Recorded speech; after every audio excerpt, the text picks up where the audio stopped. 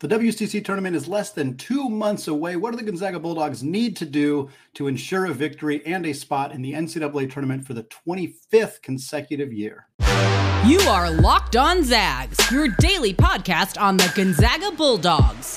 Part of the Locked On Podcast Network. Your team every day. What is going on, y'all? Welcome into the Locked On Zags podcast, part of the Locked On Podcast Network, your team every day. I'm your host and longtime Gonzaga podcaster, Andy Patton, here to bring you news and updates on all things Zag athletics. Today's episode of Locked On Zags is brought to you by Jace Medical. Empower yourself with the Jace case, providing you with a personal supply of 5 antibiotics that treat over 50 infections. Get yours today at jacemedical.com.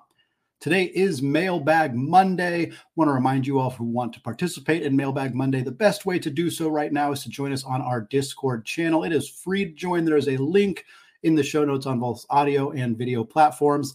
You can join that channel. There's a mailbag segment or a thread. You can click on that, submit your questions there. You can also reach out to me via email, andypatton013@gmail.com, and I'll get your questions answered there. We got 9 questions today. Obviously, a lot of them responding to the loss to Santa Clara, what it means for Gonzaga going forward. We start here with the question from Christian via Gmail. Christian says, what are the possible roads to the big dance this season for the Zags? The Zags have shown real fight and resiliency in both the San Diego State and Santa Clara losses. Are there positives that can be highlighted from stretches in those or other games that can provide hope or a plan for future success? The consensus right now, the general belief, certainly among Gonzaga's fan base, which is in a bit of shambles right now after the loss, but there's a lot of belief that Gonzaga is WCC tournament or bust. That is the only avenue to making the NCAA tournament for the Zags. I tend to agree. I think there is an avenue that potentially involves Gonzaga getting an at-large, but it is limited. And it is not like the Gonzaga needs to focus on winning the WCC tournament. That needs to, they do every year. It's not like they're ever like, oh, it doesn't matter if we don't win. Like they don't ever think that. So it's not really changing their perception, their plans, their motivations going forward. I think if Gonzaga were to win basically every game outside of winning the championship, the WCC tournament, that would probably get them an at-large bid. Many people don't agree with that. I think it would. I think having studied the bubble, looking at the teams that are in that conversation right now, looking at the state of affairs in college basketball, for those who haven't been paying attention, last week, 14 out of 25 top-ranked teams lost to an unranked opponent.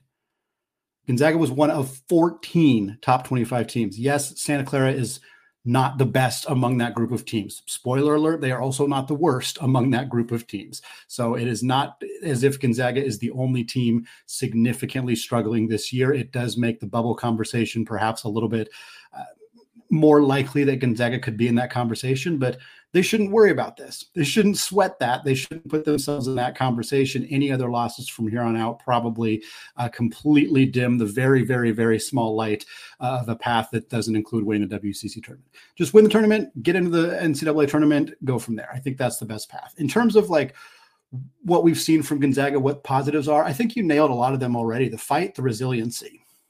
Coming back from a big deficit against Santa Clara on the road in an environment where there was a lot of emotion, there was a lot of fan energy, enthusiasm. The Zags were not shooting well. They were not playing well. They did not have their best stuff. They didn't give up. It was very tough to watch them not only fight all the way back and then put themselves in a position where they should have won and fall. It was really hard to watch. I know those of you who watched that game felt that. It is heartbreaking to not only, it would have been bad if they've wilted and completely fell apart and didn't even really make a fight to come back. But the fact that they not only came back and then took the lead and then put themselves in a position to win and failed to do so, really heartbreaking. But the fact that Gonzaga has that fight in them, I think says a lot about the character of this team, the character of the coaching staff. This is a young team. And they're young and they're hungry and they're fighting. There's a lot to like about what this Gonzaga roster is looking like, what the development we're seeing of the young players. There's a lot to like. They are still flawed. And unless they magically get better at three-point shooting, unless the depth issues can somehow be alleviated, Luka Krajinovic will hopefully return from his injury. I don't know how much Mark Few is going to be willing to thrust him out into a role, though. So that is a tough issue to fix. I think Gonzaga is limited in how much better they can get at the things that they struggle with. But they're never going to give up. They're going to continue to have that fight. And that could be enough to push them into the NCAA tournament. We're going to talk a bit about the 2015-2016 team actually right now, because I think that has a lot to do. There's a lot of similarities. And Jeff via Gmail asked exactly that. He says more and more this season is shaping out, just like the 2015-16 season. In the end, they put it together, pulled massive wins over BYU and St. Mary's, won in Las Vegas to get to the NCAAs. What does Gonzaga need to do in order to do the same thing this year? Yeah, this season is shaping out a lot of the same way. That team was coming off of an Elite Eight run. The team previous to that had Kevin Pangos and Gary Bell and Kyle Wiltshire. They lost all those players, similar to how Gonzaga lost Drew Timme and Julian Strother and Rasir Bolton and Malachi Smith. They came into the 2015-16 season looking pretty brand new, a lot of new players, a lot of new guys in different spots, different roles. And then they ultimately lost Josh Perkins right at the beginning of the season. He missed the entire year with an injury. That forced them to elevate Silas Melson into a bigger role, a true freshman who was expected to redshirt and now had to be elevated into a real role. That's pretty much what has happened with Dusty Stromer this year as well, in light of the Steele Venters injury. They lost games in conference play they weren't expected to lose. They were behind teams like St. Mary's and BYU, and at the time it was the RPI, not the net, but they were considered not the best team in the WCC. They won the games they needed to at the end of the year. Eric McClellan dropped 22 in the WCC Tournament Championship to beat St. Mary's. Then they went ahead and went to the Sweet 16. What does Gonzaga need to do this year to do the same thing? They need to continue to fight. They need to continue to have growth and development from their younger players, namely Braden Huff and Dusty Stromer. Braden Huff is Gonzaga's fourth big, so him having the growth from him may see. Usually, we're not saying, the fourth big is the player who needs to improve for Gonzaga to get in that conversation. But look at how impactful he was on Saturday against Santa Clara. Graham Ike got into foul trouble early and was a non-factor in that game. We'll talk about Graham a little bit later. But the Zags needed somebody to step up that wasn't Anton Watson, and Braden Huff became that player. He did it for Gonzaga in a major, major way. His continued growth, his ability to play in games in true road environments, which he's not used to as not a true freshman, but in his first year, he's learning how to play in those environments. Dusty Stromer is still finding his way. I think him having a good start to the season and some signature performances early has almost been a bad thing for him, because now when he's making freshman mistakes, when he's not keeping a corner of his eye on his man and they're getting open three-pointers like he did a few times against Santa Clara, it's harder to stomach because he has not made those mistakes early in the year. But he's still a true freshman, and those mistakes are going to happen. What matters now is how he responds to those mistakes, what he does to get better, to not make those mistakes anymore, to continue to be the player that we know he's capable of being. Those are huge things for Gonzaga. I don't think they can magically fix the guard depth issue. Some guards not going to magically show up onto this roster being capable of playing 20 good minutes a game. It's not going to happen. The three-point shooting, I think, can improve, but it's hard. I mean, that's not something that just magically gets better either.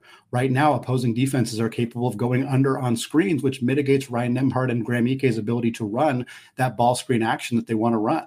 They're going under on those screens and daring Nembhard to shoot. If he starts making them, and defenses have to adjust and come around on the screens, and Nembhard can do what he's really good at doing, that changes the conversation significantly. But he's really struggling to shoot the ball.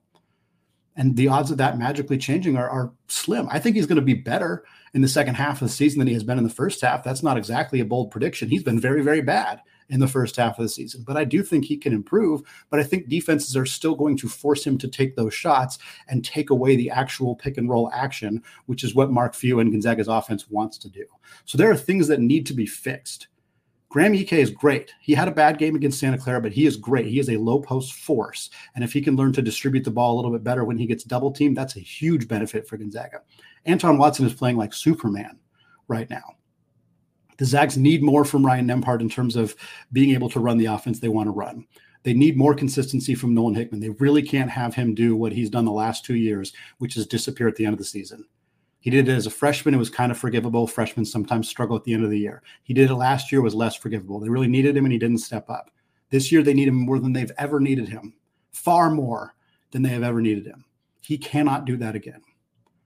So there are things that Gonzaga needs to do, has to do in order to make it this a reality, in order to do what they did in 2016, force their way into the NCAA tournament, and hopefully have some success from there. Next question here comes from C. Palmer 0311 on Discord, who says, if the WCC championship is the best hope, do you think other players will be used more in order to prepare? It doesn't seem to matter if Yo is missing shots and assignments if some starters are missing them too, so why not play him? Also, do you think the rest of the year is more to set up next year's team than focus on winning this year? To answer the second question, absolutely not. No, Mark Few has never, ever been somebody to not look at winning right now. He's not even focused on the rest of this year. He's focused on the next game. So no, Gonzaga is not setting this up for next year. Certainly, they have a lot of youth on the roster, and getting more experience exposure for Dusty Stromer, more experience exposure for Braden Huff is going to be something that happens, but because those players need to play. If Mark Few didn't need to play Dusty Stromer as many minutes per game as he was right now, he wouldn't. I promise you he wouldn't. If Steele Venters was healthy, Dusty Stromer would not be getting as much playing time, and he wouldn't be pushing him out there even if the team was struggling. Jun Yo is a great example of that, because if Mark Few wanted to play him more to get him more ready for next year, he would, but he's not. The only way you get playing time in Gonzaga's offense or in Gonzaga's roster is if you earn it in practice or if somebody else is struggling, and then maybe you can get it that way. We have seen Few pull Dusty Stromer out of games because of struggles, because he missed an assignment, because he did something bad on defense, because he's not making shots, whatever. We have seen that happen. And when that happens, Yo is not who replaces him. Usually it's Ben Gregg and they run the three big lineup. That to me indicates that Yo, for whatever reason, has not earned that playing time. I don't know why. I don't know if it's something they want to see from him in practice that he's not doing, if there's other factors, who knows? And I'm hesitant to fully criticize Mark Few for it, because Yo hasn't demonstrably proven that he needs to get more playing time. It's not quite like Hunter Salas last year where we felt like, hey, this guy should really be playing more. But there's a reason that Mark Few is not playing Yo. And he's not going to change that because they need to win the WCC or bust. It's just not the way that he's ever operated. You can make an argument for whether he should, and that's a different conversation. But in terms of whether he will, I doubt it. Well, am I still a believer in Graham Ike as the potential WCC Player of the Year? And could Braden Huff break a hallowed Gonzaga record? More coming up on that after a word from today's sponsor, FanDuel. As the weather gets colder, the college basketball offers, will they stay hot on FanDuel? And right now, new customers can get $150 in bonus bets with any winning $5 money line bet. That's $150 in your pocket if your team wins. So if you've been thinking about joining FanDuel, there is no better time to get in on the action. The app is really easy to use. There's a wide range of betting options, including spreads, player props, over-unders, and more. Right now, the Lady Zags are at 10,000 to 1 odds to win the national championship. And boy, how did they look great against Santa Clara last week. I'm willing to take those odds. If you want to join me, visit FanDuel.com/lockedon and get in on the action this college basketball season. FanDuel, an official partner of the NFL.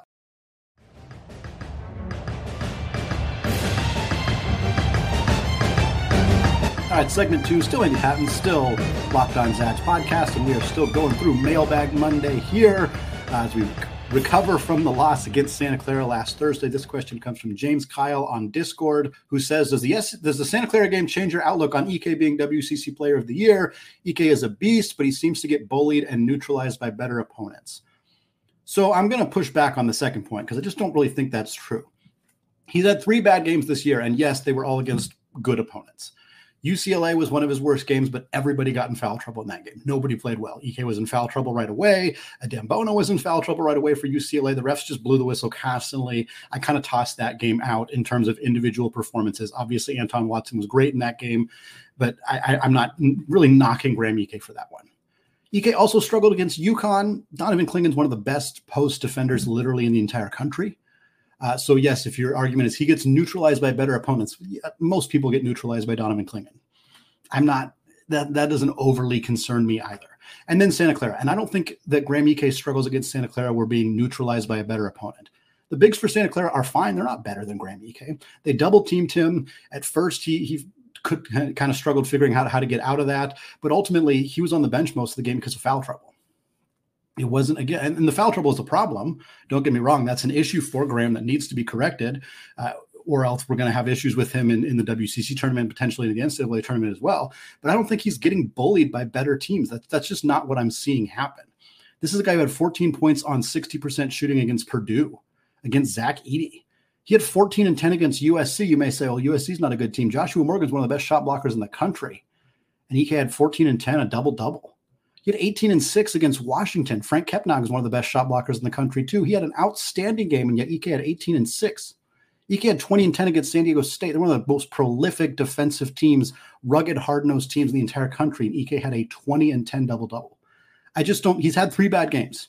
I don't think it's necessarily related in the way that this question is kind of phrasing it. And then the question is like, does your outlook on EK change? Every single game changes my outlook on WCC Player of the Year. Of course, every game matters. We had a conversation about it. It was too early. We acknowledged it was too early. Something happened that made EK's numbers not look as good. That doesn't mean that I'm completely abandoning it. But anybody who says, no, the prediction I made in early January, I'm sticking with it regardless, is not operating in good faith. Of course, I'm going to change and adjust my predictions, my analysis, my expectations based on every single game. That's how good college basketball analysts do it. So yes, EK didn't look as good against Santa Clara. It likely hurts his chances of being WCC Player of the Year because his end of the season numbers aren't going to be as good. He's still my pick. But Anton Watson certainly made himself a very, very compelling case. And as we will continue to see players from other programs like Aiden Mahaney, who's been good, like Deuce Turner, who's been good, et cetera, will continue to make strong cases. Jonathan Mobo is probably your front runner right now from San Francisco. He has been outstanding. I'm not pulling away from Graham Ike after one bad game, but of course I'm reassessing after every game. Next question here comes from Molaskis on Discord, who says, do you think Braden Huff is a 4-year player? If so, do you think he could break Timme's scoring record? He's already on pace to beat Timme's freshman numbers with less minutes played.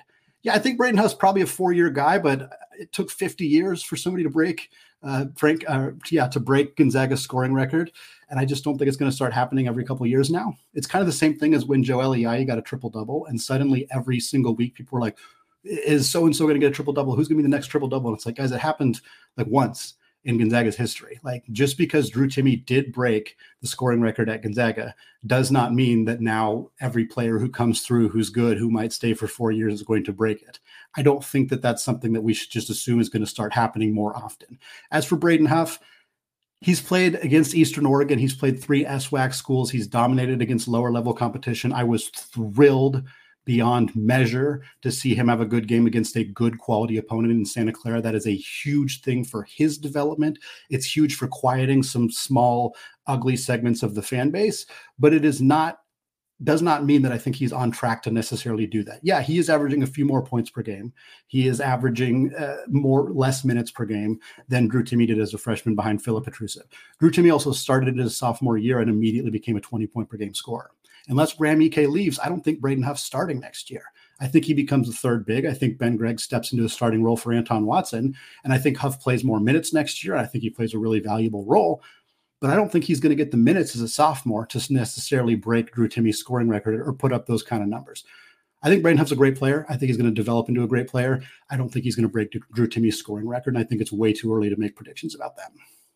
Final question here in the second segment comes from Jeff via Gmail. Jeff says, at 144 consecutive weeks in the AP poll and just over 8 years, Gonzaga has the 8th longest run of consecutive polls in the history of college basketball.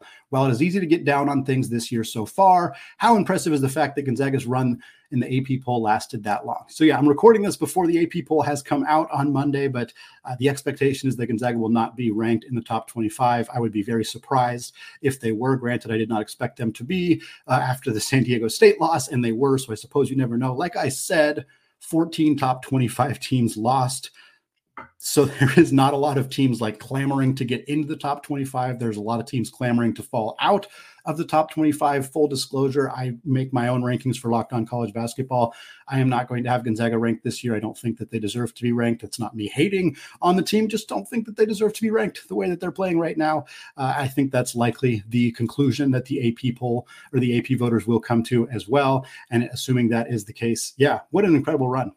In an extraordinary run, 8 years of being in the top 25. And I think it really puts into perspective where this Gonzaga team is. And I think it should put into perspective where this Gonzaga team used to be.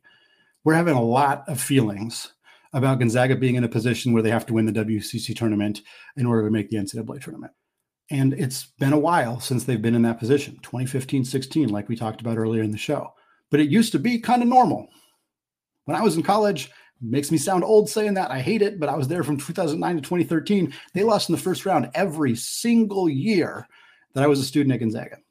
They were a 9 seed. They were an 11 seed. I think one year they were like a 10 seed. Then they were the number 1 seed and I said first round, excuse me, they lost in the second round every single year that I was in college.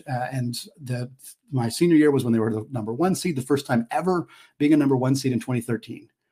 Then they had a couple not so good years after that. They had the Elite Eight run in 14-15, and then 15-16 was when they had the bad year. The next year they went to the national championship, and since then they have been a perennial top team consistently in that conversation. And it has elevated the program in such a way that now years falling back that look more like this feel like these huge disaster seasons for the team, when in reality, this used to be the normal for the program. I understand why the concern happens. The concern is that Gonzaga doesn't get back up the mountain, that they fall a little bit and that they struggle to get back up there. I'm not somebody who feels those concerns. This is something we will talk about later in the week as we continue to kind of reel from this Santa Clara loss. We'll do some more conversations on perspective and Gonzaga's future and everything like that. But it is worth acknowledging that Gonzaga has had this incredible streak, and that the feelings about this program not being at that level are not really even being felt nationally. People are like, oh, Gonzaga's having a slightly off year. Like, nobody is panicking about Gonzaga nationally. It is just the fan base that is so used to success, so used to being a top 10 team, frequently a top 5 team, frequently a number 1 team, that a season like this feels really foreign. And I understand it. It feels weird to me too. My first 100 games as a podcaster covering Gonzaga, they went 92-8. 92-8. In my first games covering this team. Now I've covered 5 losses this season. It is foreign. It is unique. It is something we have not experienced as a fan base in many years. But I think that should be viewed as a good thing, not a bad thing. It hurts right now. It's frustrating right now, but this team has been on an absolute heater for the better part of a decade. They're stumbling a little bit this year. They still got time to right the ship a little bit. But even if they don't, this is still a program I have complete faith in their ability to turn things around, just like they did in 15-16, and the next year go to the dang national championship. Now we're going to close out the show talking about how good this team could be next season. What does that maybe look like for Gonzaga? We're also going to remember some of the program's best conference games. All of that coming up after a word from today's sponsor, Jace Medical. I know we come to sports to escape the crazy realities of life, but can we talk for a minute about preparing for when real life actually happens? Because according to the FDA, pharmacies are running out of antibiotics like amoxicillin right in the middle of the worst flu season in over a decade. And I can't imagine a more helpless feeling than if someone I loved was getting sick while a supply chain issue kept them from the life-saving medication that they needed. Thankfully, there's Jace Medical. The Jace case is a pack of 5 different antibiotics to treat a long list of bacterial illnesses, including UTIs, respiratory infections, sinusitis, and skin infections, among others. This could happen to any of us. So visit jacemedical.com and complete your physician encounter. It will be reviewed by a board-certified physician, and your medications will be dispensed by a licensed pharmacy at a fraction of the regular cost. It's never been more important to be prepared than today. So go to jacemedical.com and use offer code LOCKEDON to get $20 off your order.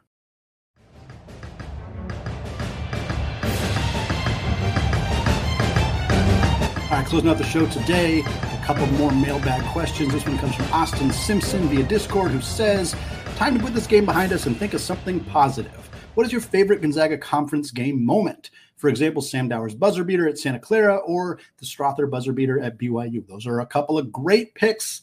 Austin, the Sam Dower one was while I was at school. That was an absolute blast of a game. Kerry Keating, the coach at Santa Clara at the time, continues to talk about that game on social media. I spoke to him for a podcast a couple of years ago, and he was talking about that performance, that game. Sam's been one of my favorites for a long time. Great guy, great player.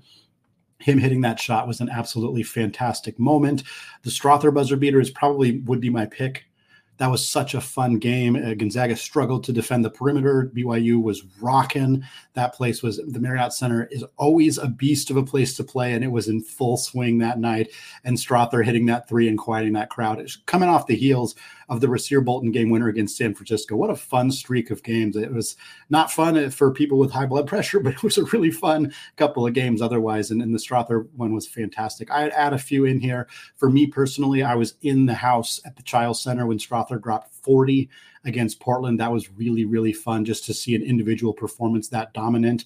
I remember watching Kyle Wilcher drop 45 against Pacific, so I'll toss that in there as well, although that one didn't have as much specific significance to me necessarily. I also toss in Jalen Suggs going crazy in the final few minutes against BYU in 2021. Gonzaga looked like their streak of having an undefeated season was going to end. It felt like 2017 all over again when Gonzaga was undefeated until BYU beat them on senior night. Then Gonzaga, of course, went to the national championship. But in this case, Jalen Suggs hit a couple big shots. They ended up beating BYU and went all the way to that national championship game, still undefeated until, of course, the loss to Baylor. Those are a few of my favorite ones. If you have other ones that you're thinking of, let me know. Drop them in the comments, drop them in the Discord channel, drop them on Twitter, whatever it may be. I love kind of hearing these stories and people's either individual favorite moments or just like big ones that maybe I missed in this conversation that you guys can recall. Next question here comes from Modern Dawson on Discord, who says, it seems like Syracuse has been one of the best performing teams after Gonzaga beat them. Is it possible for the win to become quad one, or does that require them to begin to dominate the ACC? I'll acknowledge this question was asked before Syracuse got beat quite badly by North Carolina. Of course, North Carolina is the top 5 team in the country right now, so not exactly a shock that Syracuse did lose that game, but the answer is no. I mean, the odds of them becoming quad one are extraordinarily slim. They're 80th in the net right now as I'm recording this. That win becoming quad one would require them to become a top 50 team in the net because it is a neutral site game.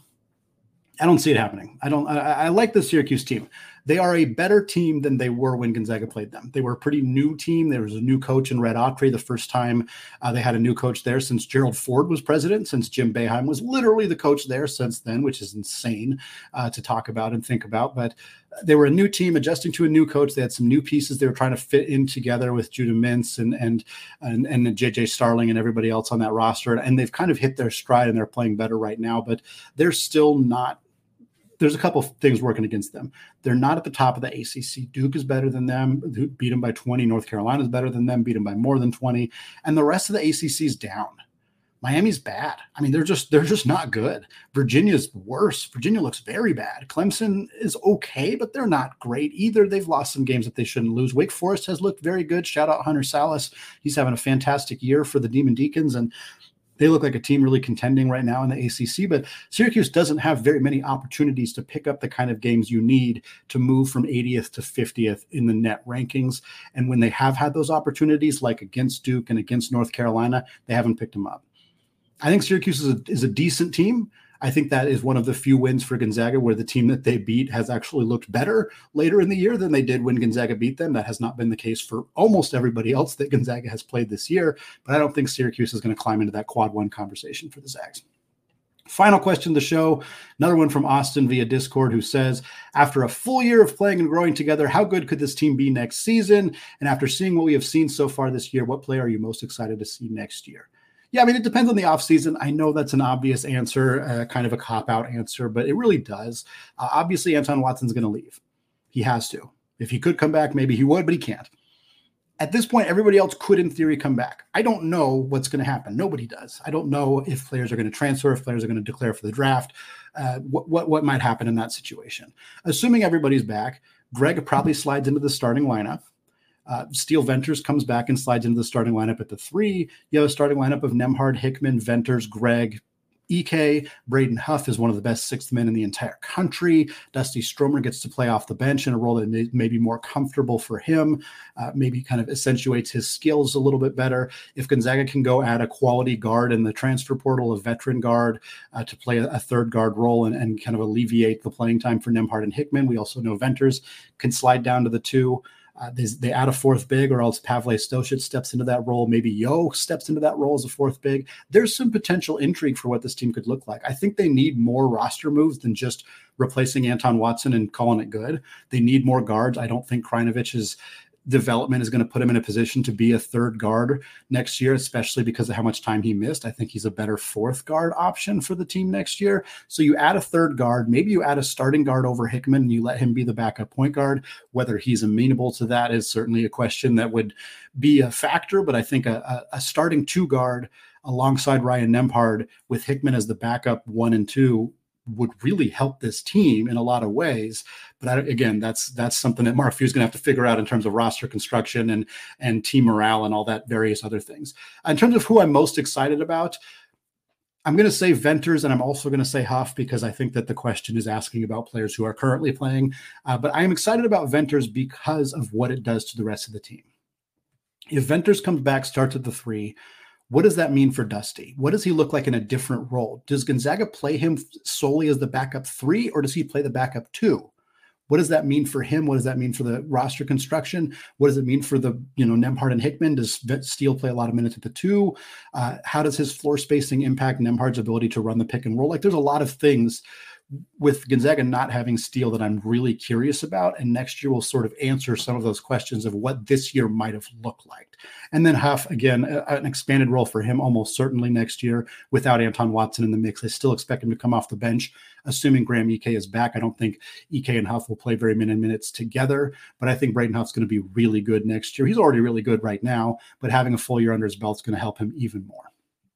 That's going to wrap it up for today here on the Locked On Zags podcast. I want to thank all of you for making the show your first listen or your first watch of the day. Hopefully, what has been a disappointing season has not resulted in disappointment with Locked On Zags. We're still having a lot of fun over here talking about this team, even in a year like this. Looking forward to continuing to having these conversations every day here on Locked On Zags. We'll be back on Tuesday talking about the AP reaction, talking more about this team, talking about the women's team who's playing really, really good basketball right now.